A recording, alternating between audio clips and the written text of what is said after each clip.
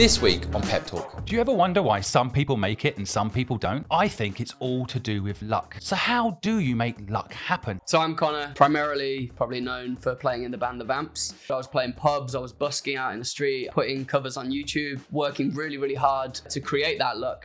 I'm Ollie Weingarten. I am the founder, chief exec of London United. I often get asked by people, how do you create your luck? And ask people for advice, for help, for work experience, for internship. Just bash doors down would be my single biggest piece of advice. Our mission is to help 10 million people start and grow a business for free. We want nothing from you. In Pep Talk, we interview industry-leading experts from around the world who share actionable know-how and life lessons. That's why we're excited to partner with GoDaddy to power up Pep Talk. I've been using GoDaddy for years and would promote them on this podcast even if they didn't sponsor us. You can use their free website builder and start your online business at no cost, and even get help these days with naming your business. For 40% off GoDaddy tools, click the link in the podcast notes below and use the code GDXPepTalk.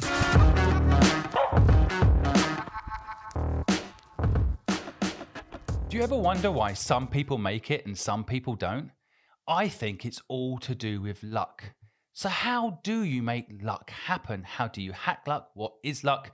My two guests today, you could call them lucky, and they will share with you their secrets about how they're building what I think is one of the most important social impact businesses in the UK right now. Welcome to the show, Connor and Oliver. Thank you so much for being here. Maybe we could start off by Connor. Could you share with the audience a little bit about who you are and what you're about? Yeah, absolutely. Firstly, thanks as well for having us. Really appreciate it. So I'm Connor. I'm primarily probably known for playing in the band The Vamps, which I've been doing for 10 years this year, actually. So it's a big anniversary this year. We've been touring, releasing music, writing music for as long as I can remember at this point. But also, aside from that, I'm a massive gamer. I've been playing games for all my life. So I've recently just got involved in being a co-owner of London United, which I'm super, super, super excited about. It's like a bit of a dream of mine to be able to do this. So, yeah, I think that's basically it. I mean, I have a few other musical projects and stuff, and yeah, never stopping. So, I want to get into in a minute how you got involved with the Vamps and how that lucky moment happened. But Ollie, maybe we could kick off you also telling the audience about yourself. Yeah, thanks, Simon, and hello to everyone out there listening. Thanks for having us on, as Connor said. I'm Ollie Weingarten. I am the founder, chief exec of London United. And just before I tell you exactly what we do, my background is quite interesting because I've come into esports from traditional sports. Having been a lawyer initially, I worked at the Premier League for 7 years doing broadcast sponsorship deals, protection of IP. I then worked in Formula One. I was in the Piranha Pit for 3 years, tried to take on someone called Bernie Ecclestone on behalf of the teams. Fascinating career in itself for that journey. And then I got into sports tech and, it was around the metaverse proposition a few years ago already. And I saw the potential of esports and set up London United, ideally at the start as a grassroots path to pro esports organisation that aligned with social issues. We've clearly evolved since then, and we might get into a little bit about what we do. But, we work with the Mayor of London, the Rio Ferdinand Foundation. We have teams that play for us. We have content creators, and we host events that promote health and well-being and social issues, Simon. So tell us how this got started, Ollie. What was the kind of first few steps to kind of creating this new platform? So I think, as I alluded to, I was fortunate in the roles that I had. As a newly qualified lawyer, I created some luck of my own in making a decision, and actually ended up at the Premier League, which was a dream job. And after 10 years of your two fantastic roles in high-profile organizations, you try and work out what you want to do. I said I worked with a sports tech startup. I recognized that esports was the future, exponential growth, fastest growing consumer sector. And I started to do a little bit of research myself. I dabbled in it a little bit with the tech startup I was at called Virtually Live.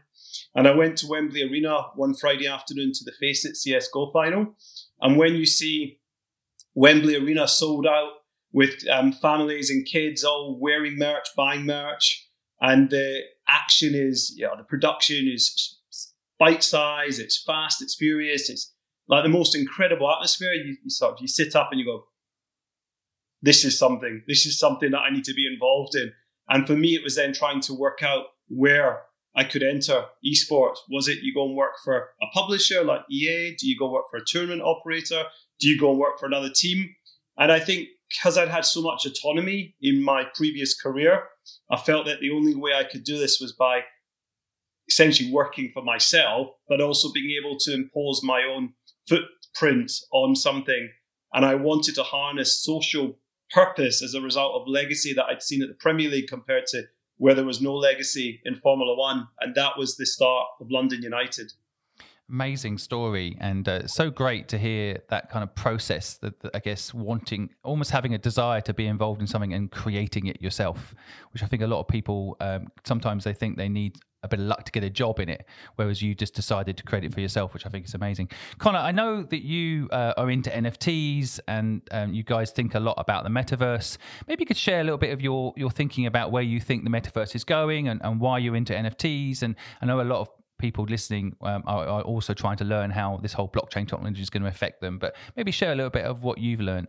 Yeah, I think the whole thing is fascinating, and I think we're only really at the tip of the iceberg. I think there's so much that's going to happen in the next kind of like 5 years, even a year, to be honest. There's so much potential, and we're kind of wanting to get involved with it, which we won't tell you. We can't tell you too much about it. But yeah, it's really interesting. It's really fascinating. I think in terms of NFTs in gaming, it's the biggest potential for me. There's the play to earn side of it, where if people don't know, you would play a game and essentially earn an NFT token or a cryptocurrency, which is really interesting. It's hard to kind of get your head around right now, but I think there is some work that still needs to be done within kind of NFTs in terms of like sustainability, which I think as it goes on, as I say, it's the tip of the iceberg. It's going to be coming in the next kind of couple of years for sure. You know how these high-profile celebrities, they drop what NFT they bought and suddenly it triples. Do you want to do someone a favor right now and tell us which NFTs you've bought you really like? There's so many. I don't have like an ape or anything to my name, so well, that's the apes have just halved. The apes are just halved in value. I'm not fully invested, but I love it. Absolutely love it. It is a fascinating space. And Ollie, how do you see the metaverse playing out? What's your vision on where that's all going to go for people? I think, as Connor says, there's so many options around it. You've got play to earn in the blockchain, but I think if you take a step back, I mean, an NFT or some sort of frontier technology related to crypto NFTs, blockchain can act as almost a membership card for your community, can't it? I think for us, the important thing, and we sort of learned this when we did a community purpose-driven soft NFT project last year, is you need utility. You need utility around it. Unless you're Snoop Dogg or Man City with I almost used a bad word there, with a lot of IP, then it's quite challenging, isn't it? So you've got to be able to offer the community something that provides them with value. But again, as I think Connor was alluding to, we need to take people on a journey. There needs to be some education around it, and that's part of what we're looking at doing. I also think if you look at Metaverse as a digital offering, I'm sitting in Camden at the moment in our Centre of Excellence. There's no reason that can't be recreated in the Metaverse to offer people unable to attend physically the opportunity to participate digitally and come and meet Connor and I, come and play games against other like-minded individuals, come and listen to sessions, do watch parties when the Valorant team's playing. There are so many opportunities that present themselves, and I think it's just trying to get your head around it and put it into a business plan, quite frankly. That's the challenge. Yeah, totally. And I think the education point is so valid. I mean, again, for the listeners listening, even the word utility to us, we're kind of in it. I'm in the metaverse space too, and in the NFT world myself. Utility, it might seem so obvious, but for those listening, utility really is a value attached to the NFT beyond the actual, let's call it the JPEG. So access, for example, or almost like a key into certain things. So adding value beyond the actual art, right? Often the art is valuable enough, but for a lot of people creating NFTs, they don't have a utility, and it just becomes whether or not you like the art as opposed to the access it can potentially give you. So just educating the audience there for a second. And do you see with what you're doing, I mean, I guess there's another element. You can be global, right, with the metaverse, and so that's the other opportunity, isn't it? And how do you think about the opportunity globally for you guys? Well, I don't think the internet has any boundaries, clearly. We're London United by name only. We have a partnership with Durham University. We have FIFA gamers in Scotland. We have a Valorant team consisting of Lithuanian and Poles and Italian coach. So clearly, we're not restricted to London, and we're quite clear in what we do and how we operate. But for me, if you go down this new frontier technology journey, and you essentially could create a DAO that becomes scalable, you can easily then take that into other countries, and you can have a Berlin United, Dubai United, as opposed to just doing it in this straightforward corporate sense of having a subsidiary. So I think exploring technology from a scalability perspective, for me, down the line is quite interesting. Yeah, I think you're touching on an interesting branding point there too. You know, like London United, people might think, well, it's only the UK, but really you're setting yourself up potentially for a franchise partnership structure, scalable through name. And so I think that's really interesting. You also mentioned something there called DAO, again, for my audience that miss it, you know, decentralized autonomous organization. So this is the future, I think, of how companies are going to get run. And so it's not run by one person at the top, but by a community. And gaming has always been about this, hasn't it? And I only found out this recently that Ethereum, which is the second largest cryptocurrency in the world, was created by a gamer who was frustrated with gaming that kept all the things that he created inside the game because they owned it centrally, right? So this has all come. And Connor, how did you get into gaming? How did it all begin for you in that space? I think I must have been like 4 or 5. I was pretty lucky. My parents got me, or maybe my grandparents got me a PS1. And an N64 I had before that, actually. So I got in the game early, you know what I mean? So I was from a little I was going to say, you look so young and you're talking N64. I mean, I think there will actually be some listeners right now that don't even know what that is. So that's upsetting. Yeah, that's... They need to get on it. Yeah, but you mentioned earlier 10 years in the Vamps. How did that... Let's talk about luck for a minute. How did that play out? Was it luck, or was it... How did you end up in the Vamps? I think when talking about anything like this, there's a form of luck involved. I always kind of wanted to be a musician from a young age. I started playing guitar at like 11 or 12. And I think it's one of them things when you're that age, you're like, there's no way I'm going to be a musician. Like, there's too many people trying. It's too hard. It's not going to happen. But I was always of the mindset and the ethic of working really, really hard and putting yourself in as many opportunities to create that luck.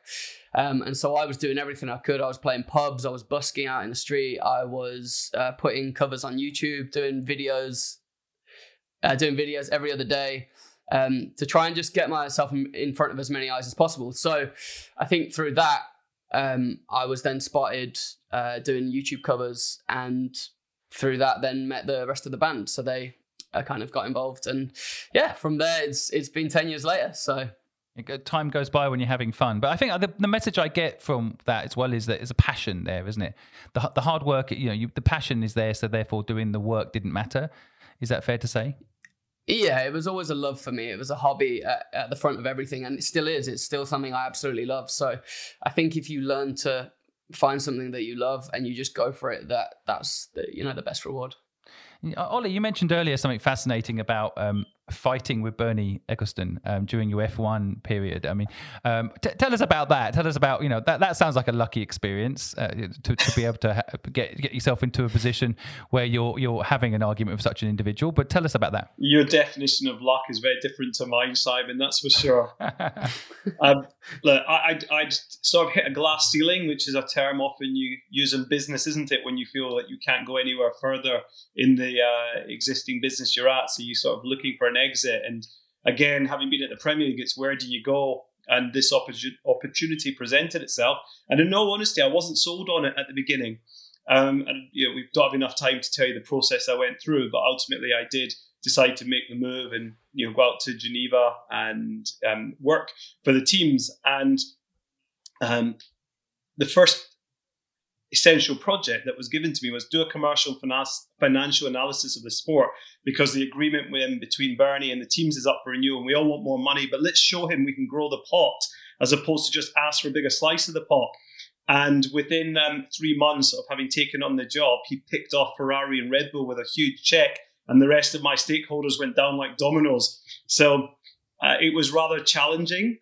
But for me, what I decided to try and do was as much put a brave face on the positioning, etc., around what the organisation could do, was actually find some benefits. And we did quite a lot of good fan engagement work, working with Lewis and some of the drivers at taking events away from the racetrack and live streaming these events called fans forums and carbon emission reduction programs, and working with the promoters because Bernie didn't have a PR office, to just try and help build up interest in the sport. So whilst the biggest thing that I was brought in to do didn't quite come off, through no fault of mine, sadly, because it was the way Bernie worked with divide and conquer, I tried to put a positive spin on the other stuff.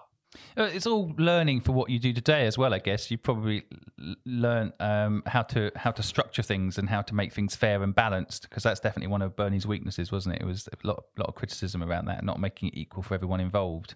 I just want to take a moment to thank Taylor Brands for sponsoring this podcast. Have you ever been told you can easily start a business that will make money while you sleep, only to realize it takes a ton of work to get a business started? Taylor Brands makes starting a business easy. With its AI-powered platform, you can get your business a logo, social media designs, printed merchandise, and so much more, all in just a few clicks. That's why I love Taylor Brands. Whatever your idea is, you can make it look legit in a day and actually start selling through the Taylor Brands platform. For 40% off your first order, check out the links in the podcast notes below and use the code PEP. Now, let's get back to the podcast. But I mean, jumping kind of back to, basically right now, you personally invested in London United. Tell us about that process. What brought you to do that? What makes you feel this is the place to put your love and energy? And tell us a little bit about how that bit of luck happened. Yeah, originally I did an event with Ollie and London United at the Samsung KX in London, and I mean, immediately I was drawn to the team, to the kind of ethos around the whole thing, and the main point of me being attracted to London United, obviously the gaming thing is amazing, but the fact that we're really trying to tackle social issues outside of gaming as well, we're trying to bring that together and kind of infuse it as one. That was the main thing, and so through more chats with Ollie, we kind of just came to the point that I was like, I'm really interested in this. This is something I would really like to be involved with. And not just on the surface, I really want to kind of get involved with everything underneath and through the events and the business side of it as well, which I'm kind of new to as well. So I'm learning that with Ollie. And Ollie's a great mentor. So as you know, he's done so much. So yeah, no, it's really exciting for me, and I'm really excited for what's to come in the next kind of few months. And you've always been very honest and open about your own personal battles with mental health, suffering of anxiety and panic attacks and depression. And I think, first of all, thank you for being so open as someone so high profile. Sharing that, I think, is important. But how have you dealt with those issues? How have you managed to, deal with them? Yeah, I think through many forms of different things, to be honest. Like originally I didn't even know it was anxiety. I didn't really know what I was experiencing. I thought I was like physically ill. I was going to the hospital with panic attacks and breathing issues and all this, and I didn't know. So I think if I'd heard about it earlier when I was like 16, 17, then I probably wouldn't have got that far. So I think through speaking to people, being open, that was the biggest step for me, like actually opening up and telling someone I felt this way, because I kept it to myself for so long. That just snowballs into something so much worse. So I think, yeah, through speaking to people, through exercise, and also gaming, to be honest. Gaming's been a massive form of escapism for me. I took it on tour. I took like a console with me on tour, a laptop, and that kind of allowed me to speak to the people back home that I knew were like my comfort blanket in a way. So that was massive for me. And then, yeah, exercise, speaking to the boys in the band, and yeah, therapy as well. I went to see therapists as well. I think the strongest people ask for help. I really believe that. 100%. Such an important part of life, and I know myself. During lockdown, my nephew, we used to play Call of Duty a lot, and we'd talk to each other. And like you say, it's just sometimes having someone to talk to. But there does feel like a lack of organisations around to help people. So I guess that's in part why, Ollie, you're doing London United, right? Yeah, and I think everything that Connor's just said shows why, I wanted Conor to get involved with London United, because it's authentic. He's a gamer. He's had issues that we're trying to address. We don't do badging exercises at London United. Even when we talk to brands, we want to have true partnerships. And the fact that Conor wants to get so involved in the business was a huge plus for me. And actually, to be honest, if he hadn't wanted to, we probably wouldn't have got to where we are. The other point around what we do and how we address social issues is that we recognize that we're not going to have the biggest impact, but if we can have some sort of impact and raise awareness and show people there are channels, like, as you just said, playing Call of Duty with nephew is a great outlet. Gaming isn't bad. The stigma attached to gaming isn't there anymore, but you have to game responsibly. And there are outlets, to address these issues, whether it's toxicity, whether it's mental health and anxiety, whether it's physical health and participation in sport. These are all things that we're happy to address and showcase in the right way. It's interesting, isn't it? Social media does bring this kind of incredible power to connect, but does also create anxiety. I know myself, put a YouTube video up, it doesn't get many views. You're like, oh no, like, what does it mean? No one likes my stuff, It's and it does create that stress and anxiety in life, but equally the ability to connect to people in that way and at scale when you get a good comment. But it does play with your head a bit, doesn't it? Yeah, but you've actually raised something really interesting. Conor has got 2.6 million followers, and he's got this great way to talk to them. Yeah, and we look at ourselves, and we're building our Twitter profile slowly. And I could look at the numbers over the last however many couple of years, and we're 5,000 something. But our engagement level is higher than any of these other organizations that have got hundreds of thousands, millions of followers. And we do analysis in this, but you need some luck. And this actually, if you look at the topic of the podcast, you need some luck thereafter in business, like with brands, because brands will solely focus on your numbers and they sometimes don't get into the engagement. So that's what we're trying to showcase, that actually look at the engagement levels. Actually, they're really high. Try not to be so focused on traditional mechanisms. And yeah, if you do want to talk to lots of people, then we'll bring Conor in. Yeah, but it's a really good point, though. I completely agree about the engagement. I personally got 10,600 followers on Twitter. It's taken me 7 years to get there. I've only done organic. I've never paid for reach, and I feel like it's a community. And so, Conor, I know that's something you've worked really hard on. If I look over what you're doing, the community is very strong. It's not built for the simple reason of scale. It's built to connect to like-minded people that you can help, right? Yeah, I think being open and honest on social media is the way for me, and that's how it's always been for me. I've been open with my followers and our fan base like from the very start, and I think people aren't stupid. People see through a lot of stuff, and so if someone sees something that isn't genuine, they know it's not genuine. And I think that's the same for business as well. Like, people can see through a strategy that isn't genuine, and so I think, yeah, consistency as well. That's been a massive thing for me, and just keeping it up throughout the years. It is tough though as well. Like, it's not easy to be able to post all the time and think about your likes and your streams and whatever. Because if you think about that too much, you start boxing yourself in, and you create. I don't know. Like, the creativity goes for me. Yeah. Well, how do you get your creativity back? What do you do? Inspiration from everywhere. Like, even watching a film. In terms of music, like watching a film, like listening to other music, looking at people's lives and listening to other people's stories is huge. But as I say, like, try not to box yourself in. Be super open-minded with everything you do, and I think creativity will come to you. True. I personally go for a walk. I know it sounds really old and boring maybe, but sometimes just going into the nature and having 20 minutes and not feeling the pressure, right? It's some simple little things like that. Well, look, just to end the podcast, because I know you guys have got a lot to do, so I don't want to keep you much longer. But just before we leave, I wanted to maybe ask you both if you could pinpoint a couple of really lucky moments in your life that you feel really grateful for. We'll leave some people with that positive, grateful feeling. So, Ollie, do you want to go first? I think the luckiest moment I had was I decided as a lawyer, as a newly qualified lawyer as well, I didn't want to stay in private practice. I didn't want to work at a big law firm. And I was going to go and become a football agent, actually. And I actually had an offer to go and be a football agent. But I decided, just maybe out of boredom, out of coincidence, I don't know, to pick up the Law Society Gazette, which is like the trade rag. And I flicked through it and I saw the advert to be a legal services executive at the Premier League. And the rest is history. And that moment of luck has shaped my career, no doubt about it. If I hadn't been at the Premier League, I wouldn't have ended up in F1. I wouldn't have had all the experience. I wouldn't have the network that I have. That moment of me just deciding, do you know what? It's bloody boring newspaper. I'm going to pick it up anyway. The first positive review for the Lawyer Gazette. I feel like we should put the link below and give them some kudos. I love it. I'm joking. I do love the Gazette. Yeah, I know. Not to cover you now. And Connor, what about you? I think in school, you know, how you do GCSEs. In my school, it was a performing arts school. And originally I went with art as my performing art. You had to pick one.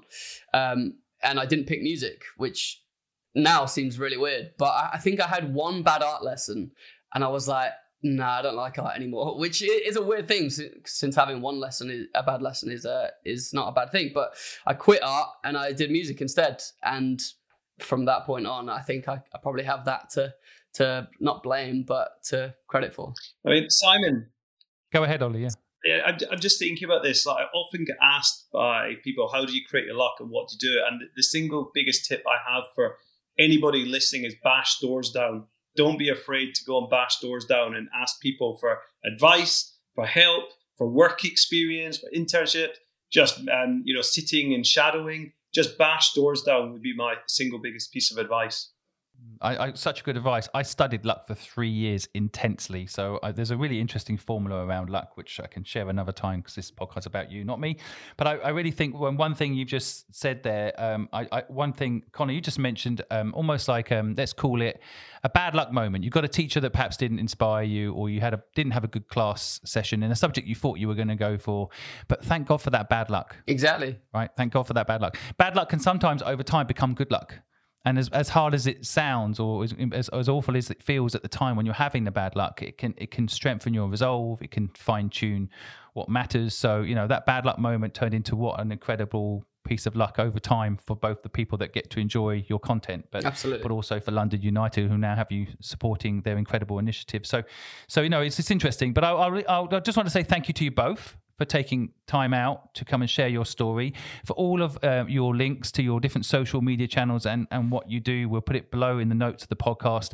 I beg my audience to please go and follow you, share, comment, say hello. It doesn't cost anything to do it. And I know it would mean a lot to Connor and Ollie. And Connor and Ollie, thank you so much for coming and sharing your story with us. Really, real pleasure to have you both here. Thank you. Thank you so much, honestly. Really appreciate it. Thank you. See you guys.